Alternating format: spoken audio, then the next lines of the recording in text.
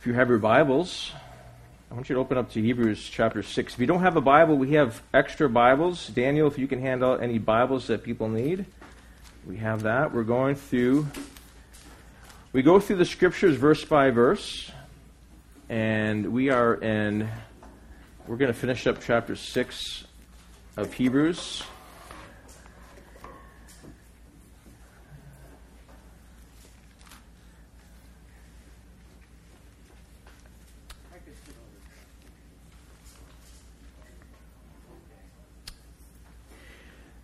Hebrews is a letter or a sermon that is written to a small house church that has been undergoing persecution. These were believers who have come from mostly a Jewish background. They have been faithful to God. They have endured hardships and persecutions. They had houses taken and possessions taken. They have experienced a lot of difficulties in their life, but they've been beginning to wonder if Jesus is the way. Beginning to wonder, is this really the path, And the whole intent of Hebrews is to encourage them to say, stay with Christ. There's no better option than Jesus. And he goes through, Jesus is better than the angels. Back then they thought angels were a big to-do, so they were like, maybe angels are it. Jesus is better than Moses. Moses gave us the Old Testament and the law. Jesus is better than the law. Jesus is better than Joshua. Joshua brings them into the promised land, but Jesus brings us into heaven and eternity. And then he says Jesus is better than Aaron. Who's Aaron? Aaron is was the priest, the priestlyhood of Aaron, the Aaronic priesthood that would go and offer sacrifices. Jesus is not of Aaron. He's of a different man called Melchizedek, who has a different priesthood. And so he's encouraging them, and then he takes a pause and says, listen, I want you to press on to maturity. If you go back to Hebrews chapter 5 and verse 11, he says, you've become dull of hearing. So he's like, I want you to realize that Christ is the way. But for some reason, you guys have reverted back, going back to drinking milk instead of eating meat in verse 12 and 13 and 14. He says, I want you to press on to maturity. And there are some who can't press on because they've fallen away. But he says in verse 9 of chapter 6, we are convinced of better things concerning you, things that belong to salvation. This is what we talked about last week, the things that belong to salvation. So he says in verse 11, we desire that each one of you show the same diligence to realize the full assurance of hope until to the end, so that you may not become dull, verse 12, but imitators of those who through faith and patience inherit the promises. He says, listen, I want you to stay the course with Christ and be like those who through faith and endurance and patience inherit the promises. And then he's going to specifically go into Abraham as that example. Abraham as that example of what it looks like to be a man of faith, a man of patience. For when God made a promise, verse 13, to Abraham, he could swear by no one greater. He swore by himself, saying, I will greatly bless you and I will greatly multiply you.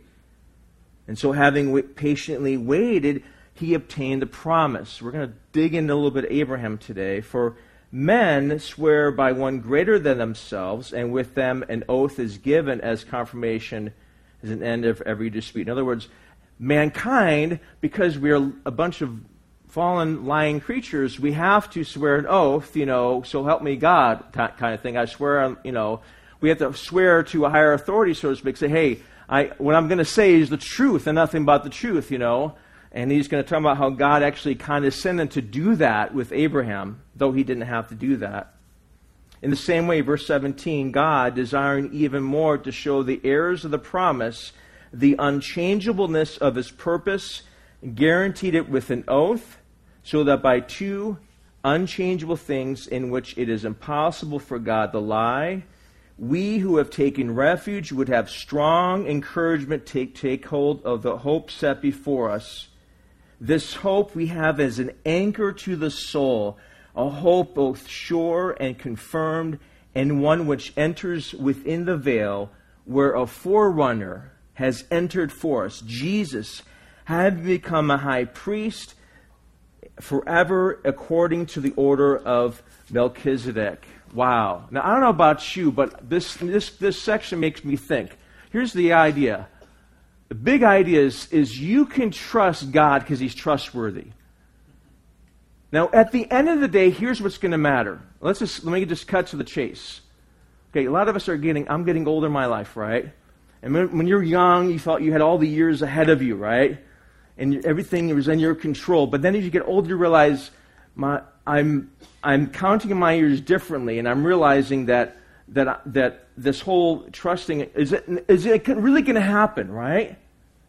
Because at the end of the day, you want to know, is my trust in faith and faith in Christ for real, and is He going to really come through, right? Let's just at the end of the day, when you get a phone call, someone's at the hospital and they're dying and they're wondering and know, is Christ trustworthy? Is this for real? And no other stuff that's going to matter. At the end of the day is like, can He be trusted? And the Scripture is teaching us, yes, He can be trusted. Now, maturity says this. Maturity in Christ says that the longer you have faith in Christ and you trust Him, the more you realize how firm and how trustworthy He is, the more it settles your soul. And Abraham learned this. He uses Abraham as an example. Abraham is given a promise. At 75 years old, he's given a promise. Go to chapter 12 of Genesis. We're going to go look at some scripture, okay? I just want to show you this because he's using Abraham as an example of what faith really looks like and what trust really looks like. Abraham is given this promise in Genesis chapter 12.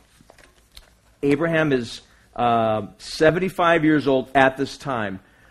Abraham lives in what is called modern-day Iraq. He's not a God follower, or he doesn't know God at all. God comes to him and says, Abraham, or Abram was his old name before his name was changed. We'll get to that in a second. Genesis 12, he says, Abram. The Lord said to Abram, go forth from your land and from your kin and from your father's house to the land which I will show you. Verse 2, Genesis 12:2. And I will make you a great nation, and I will bless you and make your name great, so that you shall become a blessing. And I will bless those who bless you, and the ones who curse you I will curse. And in you all the families of the earth will be blessed. That's the initial promise to Abraham. Go. At 75 years old, I'm taking you on a new journey, Abraham. Sometimes you feel it's God passed me by and I passed my... No. I'm just beginning with you, Abraham. You're 75 years old and you haven't lived life yet. He has no idea what journey he's on with the Lord. I had friends, years ago we had friends, dear friends of ours who were in ministry. He was a pastor, they were missionaries, and then they were pastoring a church, and they had life full of ministry. And then something happened where they had to leave, and they felt like their time was done. And God said, no, I've got bigger things. They started like a intercessory prayer ministry. They began to pray for people. And if you got on their list, like that they said they're going to pray for you, you can, what's the expression? Like you can take it to the bank that they would pray for you. They said, if you got on their prayer list, you knew you were prayed for. I mean, years ago by that, they had a daughter who said, I'm going to pray for your, she said, I'm going to pray for your dad. A year goes by. How's your dad doing? I've been praying for him. I'm like, what?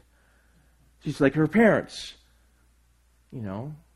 they thought their ministry was done. It was just beginning. God says, I got new things for you. Abram, leave. I'm going to give you some land. I'm going to give you some people to live in that land. And I'm going to make those people a blessing to the whole world. Genesis 13. Abram travels with his nephew Lot. They separate.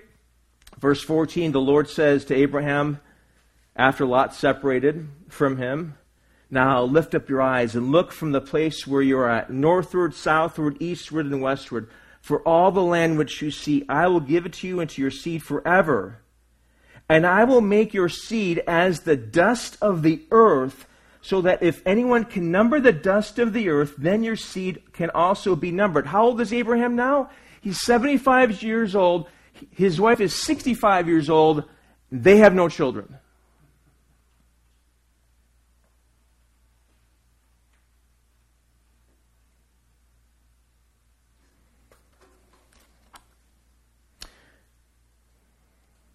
Chapter 15.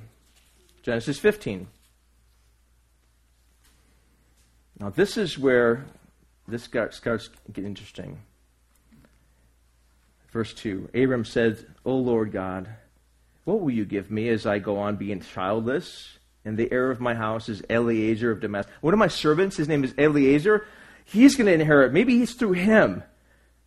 And Abram said, since you have given me no seed, behold, one born in my house is my heir. Then the word of the Lord came to him and said, this one will not be heir, but one who shall come forth from your own body, he shall be your heir.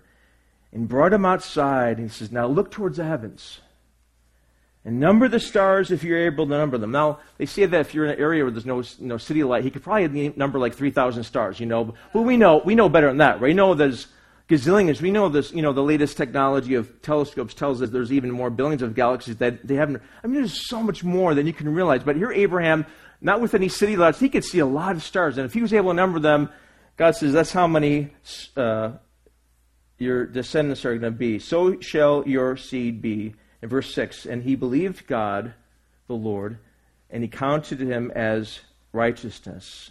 Abraham believed God. What does Abraham have to go with right now? He doesn't have much to go with, right? God doesn't show him a spreadsheet. Now, here's the order of things I'm going to do, and here's a pictorial, here's a presentation of how I'm going to do this. No, all he has to go with is God's what? Word. Abraham hears from God, leave your country. Okay, up and going. Along the way, of course, he's like, now, when is this going to happen? Okay, his faith's not perfect, but his faith starts right. It starts just by taking God at his word. See, some people have a hard time trusting God because they don't take God at his word. God says, see, God is such of a character that, well, we'll get to that in a second. I'll pause on that for a second. He takes God at his word. Abraham is great faith because he takes God at his word. But then look at this. Then he believed God, verse 6, and he counted him as righteousness, verse 7. And he said to them, I am the Lord, or Yahweh, who brought you up out of Ur of the Chaldeans to give you this land to possess it. And he said, O Lord, how may I know that I possess it? This is going to be a section where he cuts a covenant with Abraham. This is what Hebrews calls his promise to Abraham. How will I know? Verse 9, bring me a 3-year-old heifer and a 3-year-old female goat and a 3-year-old ram and a turtle dove and a young pigeon. He brought all these things and split them into parts down the middle and laid each part. And the process, they would take the animals and just cut them in half and just have these things, right? And then the idea is when you cut a covenant, you and the person who you're cutting it with would pass through these, in between these things that have been cut, and say, we're going to covenant, and if either of us fails to uphold our end, may what has been done to these animals be done to me. Okay, so when you cut a covenant, you would pass through and say, that's how serious. This is so help me God, and may I be cut in half if I fail to uphold this covenant. That's what would happen. Verse 11, then the birds of prey came down upon the carcasses. Abraham drove them away. Now it happened when the sun was going down, verse 12, a deep sleep fell upon Abraham. I'm getting tired, Abraham says. And behold, a great terror and a great darkness fell upon him. And God said to Abram, know for certain that your seed will be sojourners in a land that is not theirs. And they will be enslaved and mistreated for 400 years. That's Egypt, obviously. They're going to be in Egypt for 400 years. But I will judge the nation to whom they have been enslaved. Afterward, they will come out with many possessions. That's Exodus, obviously. As for you, you shall go to your fathers in peace. You shall be buried at a good old age. Then in the fourth generation, they will return, for the iniquity of the Amorite, or it's also the Canaanite, is not yet complete. That's another discussion. Now it happened that the sun had set, and it was very dark, verse 17, and behold, there appeared a smoking oven and a flaming torch which passed between the pieces. On that day, Yahweh, or the Lord, cut a covenant with Abraham, saying, to your seed I will give this land. And gives the dimensions of the land from Egypt and the Euphrates and everything else. But here's the thing. God himself passes through those pieces, not Abraham. Which means that this promise on God says, I'm going to uphold this covenant, Abram, by myself. While you're sleeping, I'm going to make sure that this happens. So when Hebrews says about God's promise, that's the first thing, this covenant. God says, so help me that if I fail to do this covenant, let what has been done to these pieces of animals be done to me. And of course, God's not going to tear himself apart, but that's the idea. That's how serious it was. This covenant was unconditional and it was unilateral.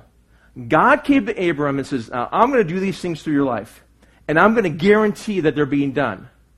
Now, what does Abram have to do? What does he have to do? He just has to trust and just believe, right? And so when the writer of Hebrews says, back in chapter 6, that we are to be imitators of those who with faith and patience inherit the promises. This is the promise. You're 75, I'm going to give you land and children and make you a blessing, and you have none of that right now.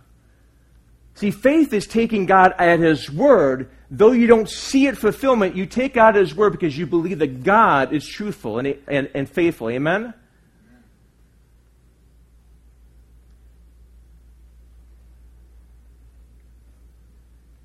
That's why he says through faith and patience in chapter 6, verse 12 of Hebrews, that those be imitators, have that kind of faith.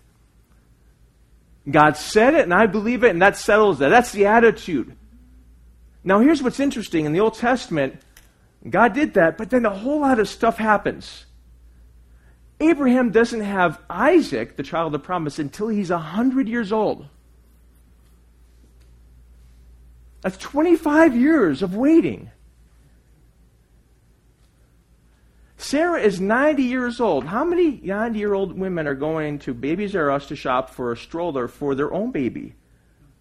Nobody, right? I mean, 65 is pushing it.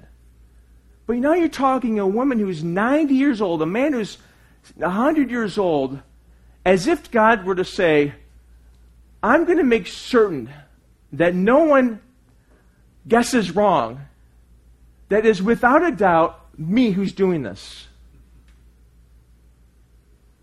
And despite length of time of waiting, so sometimes we're impatient, right? God says, I'm going to do this through your life. And you wait a few years. We're like, we get impatient at Starbucks, Where's my coffee? It's not hot enough, We're just impatient. We want things done. And God's like, wait, it's on my timetable. God says, wait a second. This is not you doing it. And this is not you helping me out, Abram. You have nothing to contribute except for skin and bones, right?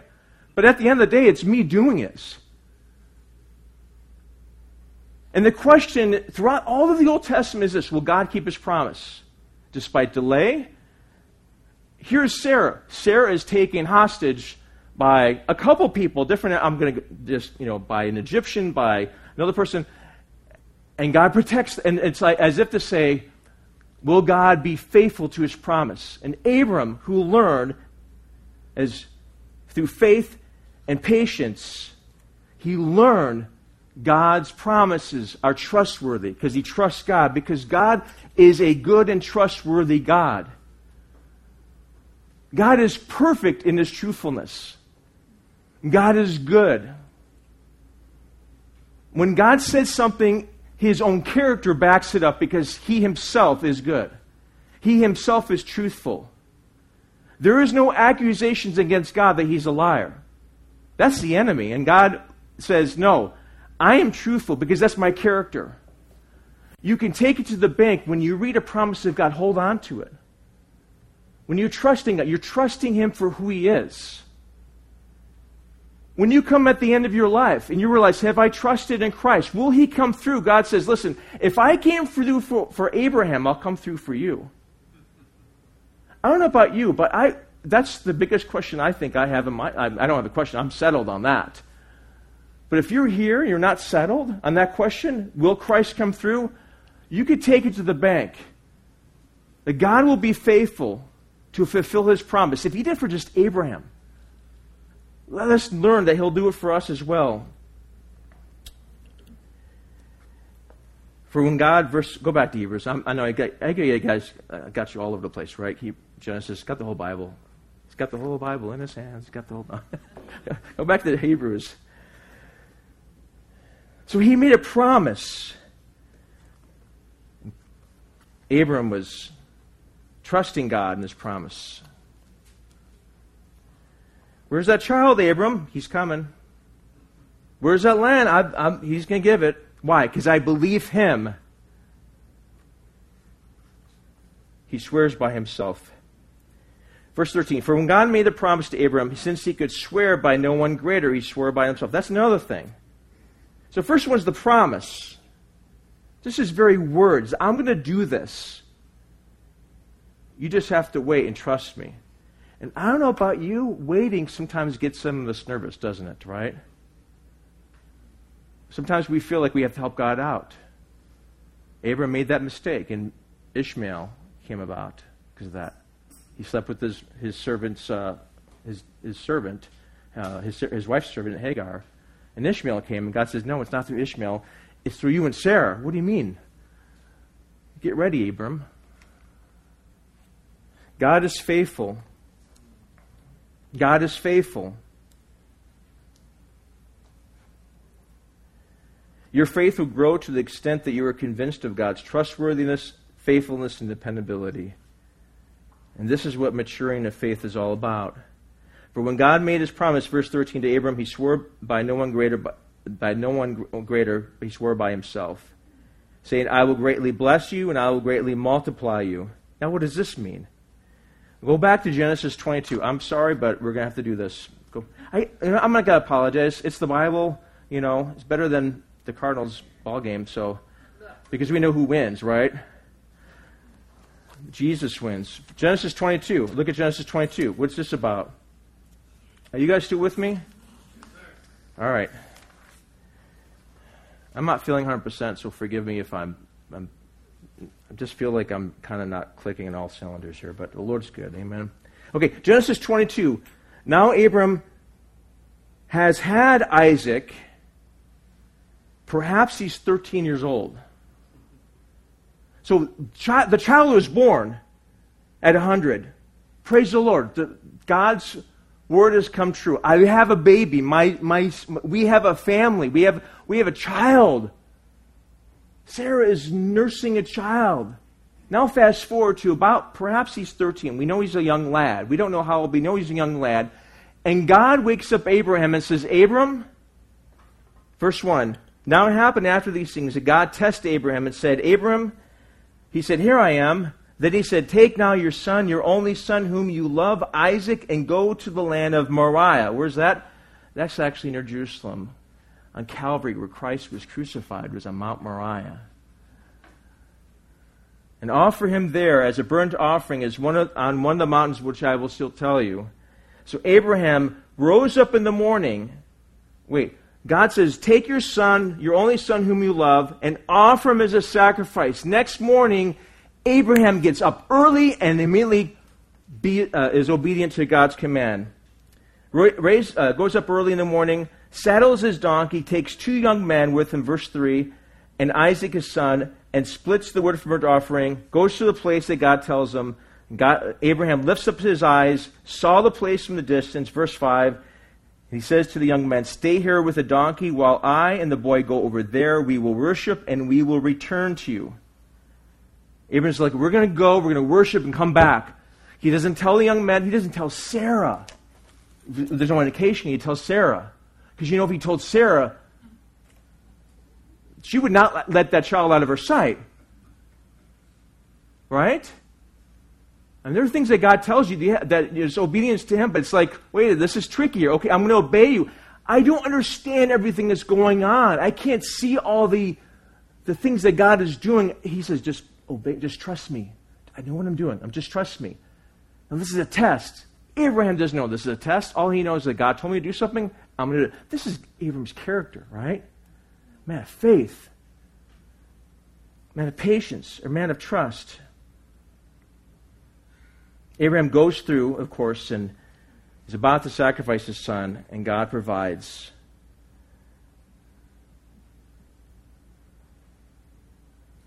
a ram instead of his son Isaac. And what Hebrews is quoting here, where it says in verse, I'll go back here. Just stay there in Genesis, okay? When Hebrews says, verse 14, I will greatly bless you and I will greatly multiply you, that's from Genesis 22, right here. Verse 16, God says to Abraham, by myself I have sworn, declares Yahweh, the Lord, because you have done this thing and have not spared your son, your only son, I will greatly bless you. I will greatly multiply your seed as the stars of the heavens, as the sand which is on the seashore. Your seed shall possess the gate of the enemies. And in your seed all the nations of the earth will be blessed, because you have listened to my voice. Now watch this. This is where, first was the promise in Genesis 12 and 15, right? 15, right? The covenant. Now is there's the oath. The oath is like, he says, I swear. Now God doesn't need to do that to take an oath. We do, right? If you go to the law, you enter an agreement with somebody, you sign all kinds of documents. I'm going to pay them time. I'm going to do this, right? And I swear, I call God as my witness to say I'm going to do this, right? God doesn't need to do that because there's no one above God, right? It's just himself. So he condescends to appease us, so to speak, to say, hey, this is how serious. Not only is my promise, but now I'm giving you an oath that says, I swear that this stuff's going to happen. It was good enough for Abraham just at his word, right? Go. But yet God says, I'm giving you a promise, and I'm swearing as an oath to like double, triply reassure you that what's going to happen is going to happen. I'm going to give you children. I'm going to make this to pass, right? Let it be that we don't have to have God swear to us that he's going to do something. Let it be we just take him at his word. Because his word reveals his character, right? His word reveals his character, and his character is good, and it's perfect, and it's righteous. There's no darkness or lies in God. God cannot lie. He's not like a man that can lie. He doesn't blow a fast one on you. That's not the nature of God. Abraham, as he learned to wait on the Lord, I think his faith matured. He's like, now God has been faithful to me thus far. Now when he is told to offer up Isaac, both Hebrews and the book of Romans put a commentary. Go to Romans 4. Go to Romans 4. They give us insight as to what's going on in Abraham's mind. Because it's one thing for God to say, I'm going to give you a child, and it's another thing for him to tell you, give that child back to me.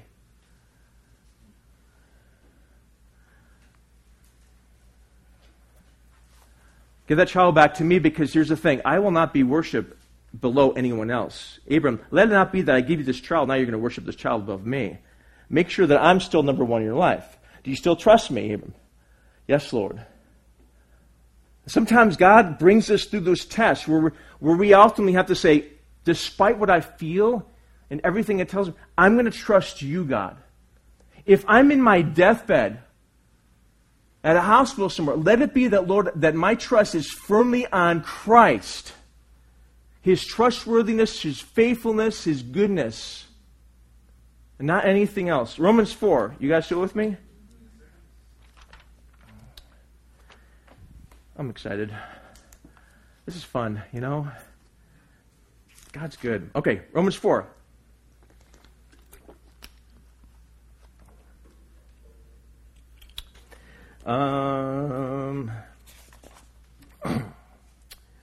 Let's look at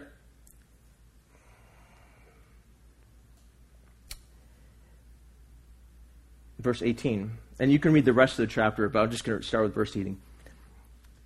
In hope against hope, he believed.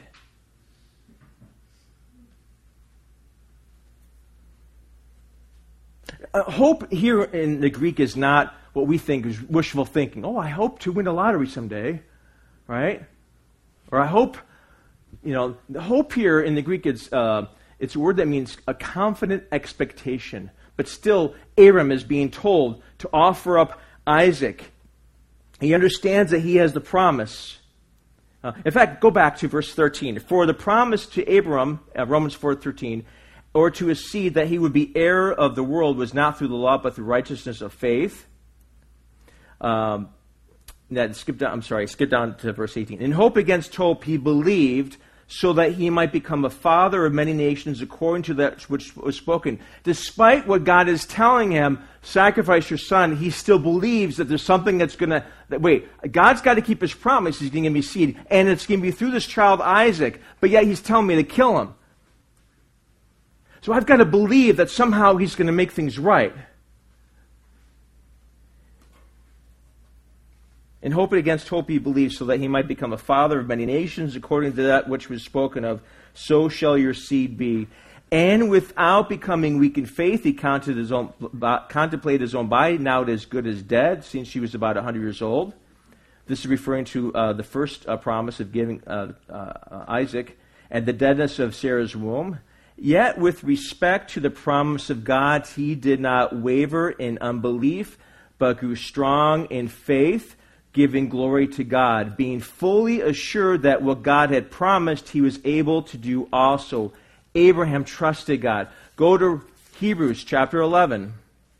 Go to Hebrews 11.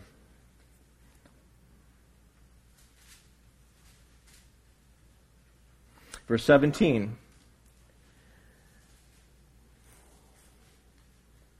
By faith, Abraham, when he was tested, offered up Isaac. And he who had received the promises was offering up his only son, to whom it was said, in Isaac shall your seed be called. He considered that God is able to raise people even from the dead, from which, figuratively speaking, he also received them back. So God says to offer up your son, and Abraham is trusting God. Go back to Hebrews 6.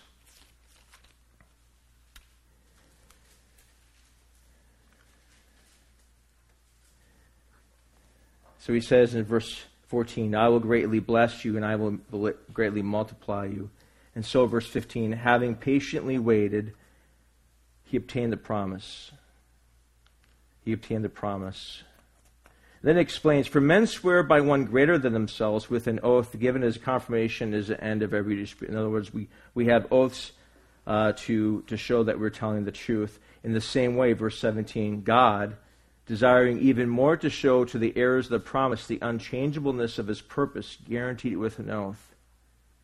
So that by two unchangeable things, the promise of God, chapter 15, and the oath of God, chapter 22, it is impossible for God to lie. And there's plenty of scripture on that. Now here's where we come into this. We who have taken refuge would have strong encouragement to take hope of the hope set before us. He said, listen, in the same way that Abraham was trusting God, despite delays of time, despite delays and in different circumstances that seemed to jeopardize that hope, Abraham still trusted God at his word, because he knew that God is faithful, that God keeps his promises. You can trust God because if you understand the nature of God. See, some people are suspicious of God because they don't know that God is good and trustworthy. If you have a theology of suspicion, no. It begins and it starts with, what do you know about God? As those of us who have been walking with the Lord for years, we've seen God come through in amazing ways, right? Sometimes we forget, but we see. Okay, I don't know how he did it here. And you see his hand as you look back. And I imagine Abraham, as he looked back at his life and 25 years of waiting just for the son, he understood that God can be trusted. But when it comes to the end of your life, which no one knows the hour or day, are you trusting in Christ? As the writer of Hebrews says, that we...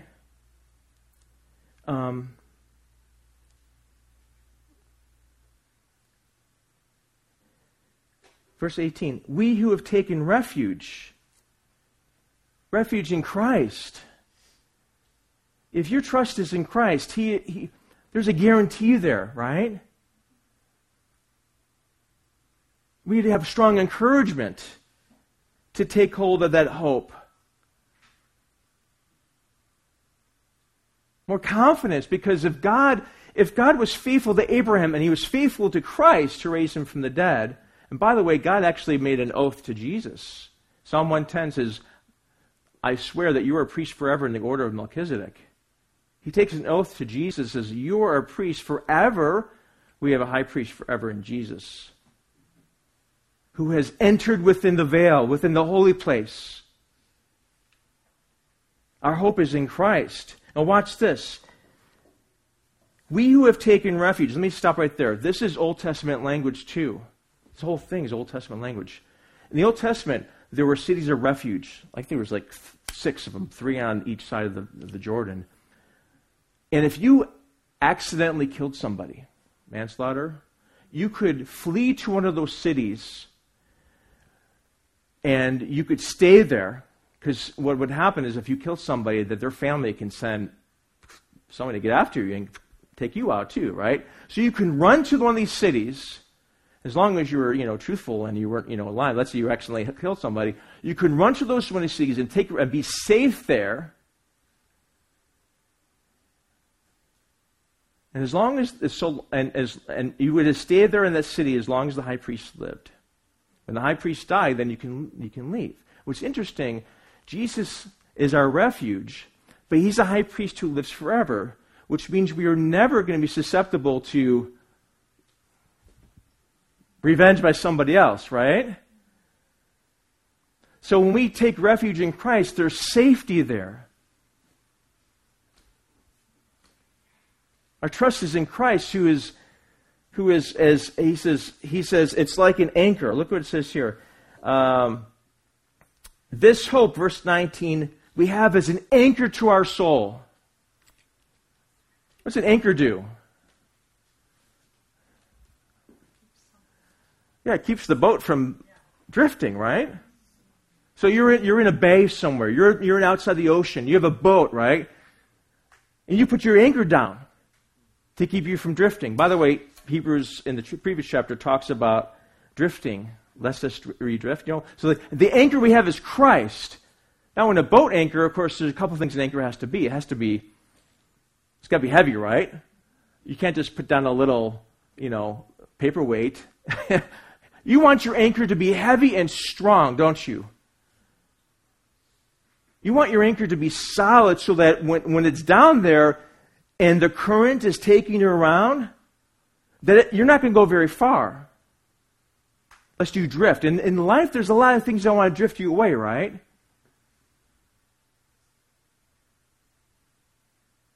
Anchor has to be big, it's got to be strong, but it's also got to be placed in the right place. If I dropped an anchor on concrete, and it's got nothing to drag on, it's not going to hold.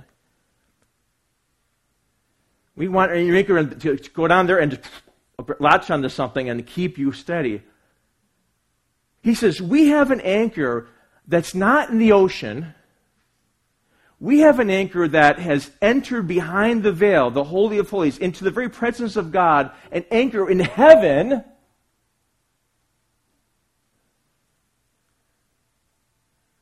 See, some people place their anchors and hope in their anchors on earth. Maybe the next president will be my anchor. Maybe my pastor will be my anchor. Maybe my children will be my anchor. They'll keep me from drifting. Okay, your children will be, God bless them. Where's your anchor? Is it in man? At the end of the day, who is going to take you to heaven? Who is going to redeem your soul? There's one person, Jesus Christ. He says, let's press on to maturity and have the same kind of faith that Abraham did, who despite delays and circumstances trusted God at His Word. And he had it such that his faith was so secure in God, there was like an anchor that held him there. This is the hope that we have, this anchor, a hope both sure and confirmed, which enters the veil. The word sure there means it looks like the word asphalt. It's asphales. It means it's certain. It means something that's established beyond question or doubting. It means to be stable. We have an anchor that's stable, that's certain, that's completely believable. We have an anchor that also says that is confirmed or steadfast, which means it's not something that will give away easily. Let it be that our anchor is in Christ only. Where is your anchor?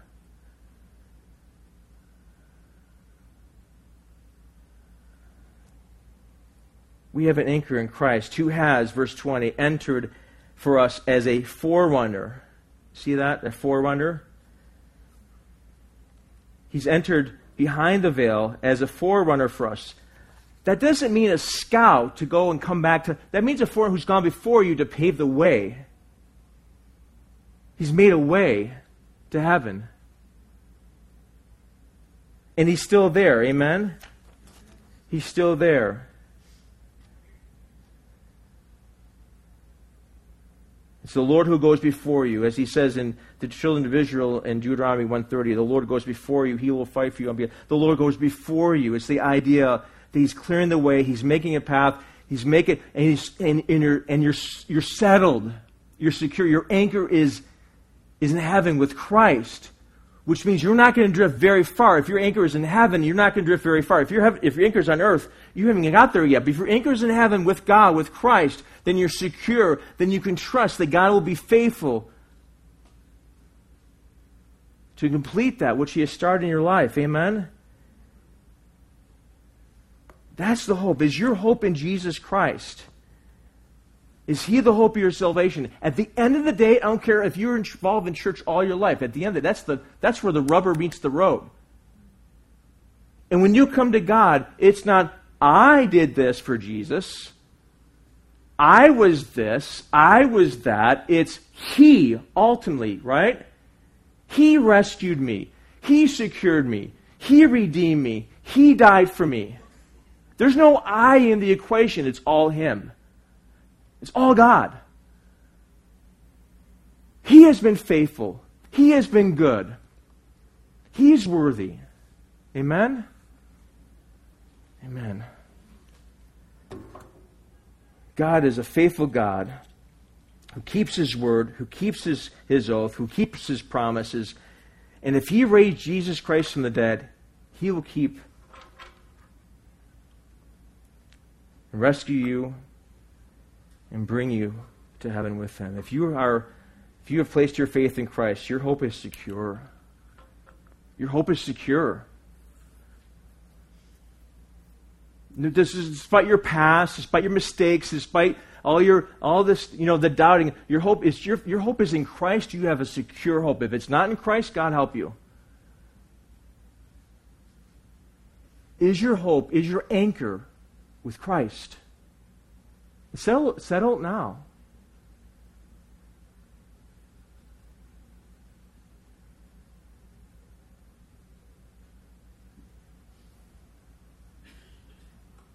No one knows the day or hour. We don't know the day or hour we're going to go and be with Him. Let it be that it's settled now. I haven't done my job if that hasn't been settled. In fact, let's take just a few minutes, just briefly. Let me just close your eyes. Just close your eyes. Lord, maybe I'm speaking to the choir, Lord, and if I'm preaching to the choir, then God bless the choir. But if there's one person, whether watching here presently in person or somebody watching online, who's not certain,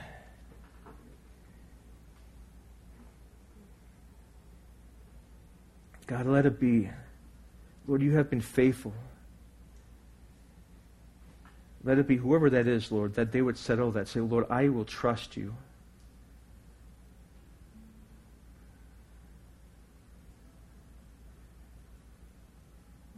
The Lord Jesus prayed, Father, sanctify them in truth. then he says, your word is truth. Let it be, Lord, that our hearts and our lives are settled on the truth. That Jesus Christ, who died on the cross for our sins, all of our sins, has washed them away, has raised us up. We have been raised up with Christ. That our security is in Jesus Christ. Our very lives are in Jesus Christ. We trust you, Lord. And Father, I pray for anyone who may not have that trust or may have not placed that trust in Christ. Lord, I ask that they would do that, Lord.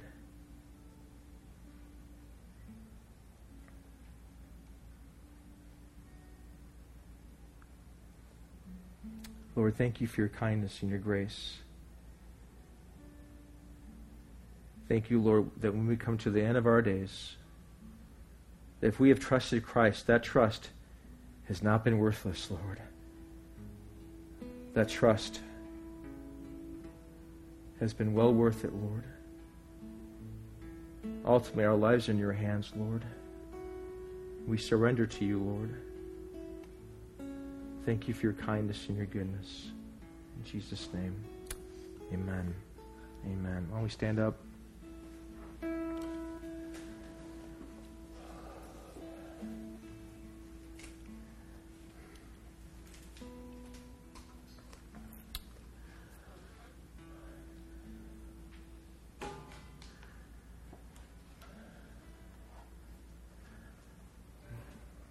You know, I was reflecting on my life, you know, and I was just thinking back. I've been married to Sarah for 25 years. We met 27 years ago, 27 and a half.